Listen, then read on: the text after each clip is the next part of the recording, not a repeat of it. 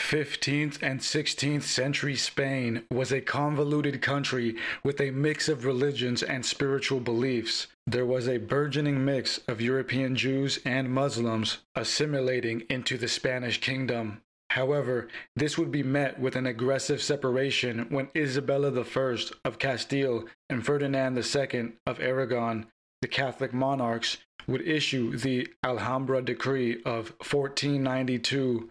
This would issue a strict ban on the practice of foreign religions, giving the people of the country a small grace period to convert to Christianity. Many were persecuted, outcasted, and kicked out of the country during this period. Out of this hasty, intense enforcement were born new religious ideals and groups. Some of the now last-minute Christians had to abandon their deeply rooted beliefs in Judaism in all its various forms, including its mystical aspects, and quickly adjust to the Christian kingdom. From this arose Christian mystic groups that didn't easily adhere to the doctrines of the Orthodox Church.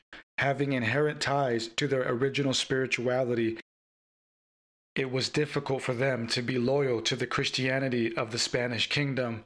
Because of the unnatural rendering, many developed new forms of spiritual practices to cope with the loss of their beliefs and the conversion of the new ones. It created an era of intellectual and spiritual renaissance that birthed new ideals. Among this bolstering era sprang up the Alumbrados, the illuminated or enlightened. Chapter 1: Spanish Friar Renaissance. Due to the Edict of 1492, there were about 100,000 conversos. Within this mass of people were a mix of rich and poor. The common folk and mystics would later be influenced by some affluent leaders who took it upon themselves to issue passionate systems of belief during those trying times. For many, it was an apocalyptic era, bringing the end of an age, all the while ushering a new one of glory and Christian rule. The newly dawned monarchs of the Iberian Peninsula, Isabella and Ferdinand, were young intellectuals who favored the arts and instituted projects to translate ancient works, igniting a generation of intellect.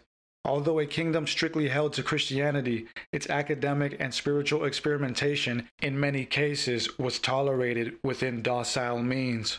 The story of the Alumbrados starts with Jimenez de Cisneros, a wealthy statesman of the 15th and 16th century Spanish kingdom. Under the Catholic monarchs, Cisneros made a name for himself early on in his life. A university student graduating with a degree in law during the second half of the 15th century, Cisneros gained recognition by the Pope of his time, Pope Pius II. Working for the church as a legal delegate, he was awarded a piece of property in Toledo, Spain, for his work done under the Pope. When he arrived at the site with the executive letter, the Archbishop of Toledo refused to acknowledge the letter and jailed Cisneros. Cisneros held out in prison for 6 years, refusing to give up the claim, where he was eventually freed and allowed the property. He immediately traded the property for another in Sigüenza, where he was met with more respect, being eventually appointed vicar general under the bishop there at Sigüenza.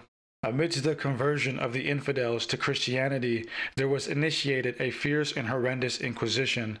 The kingdom, under Isabella and Ferdinand, sought out to interrogate and punish any Christians who still practiced their prior religion. A man with much under his resume, Cisneros was eventually appointed to be head confessor of Isabella's inquisitional court. He would continue to rise within the municipalities as an accomplished man of the state. Feared by many, he was not a libertine but a conservative loyalist. However, he did respect academia, and because of this, there flourished a renaissance of education. In his later years, after he became Archbishop of Toledo, he began a series of academic and religious reforms. He oversaw the institution of new universities, the reinstating of strict Catholic ordinances, and oversaw a special and impactful project that produced the Polyglot Bible. The Polyglot Bible contained the Old Testament with side-by-side translations in different languages. It contained the original Hebrew along with Aramaic, Latin, and Greek. His students also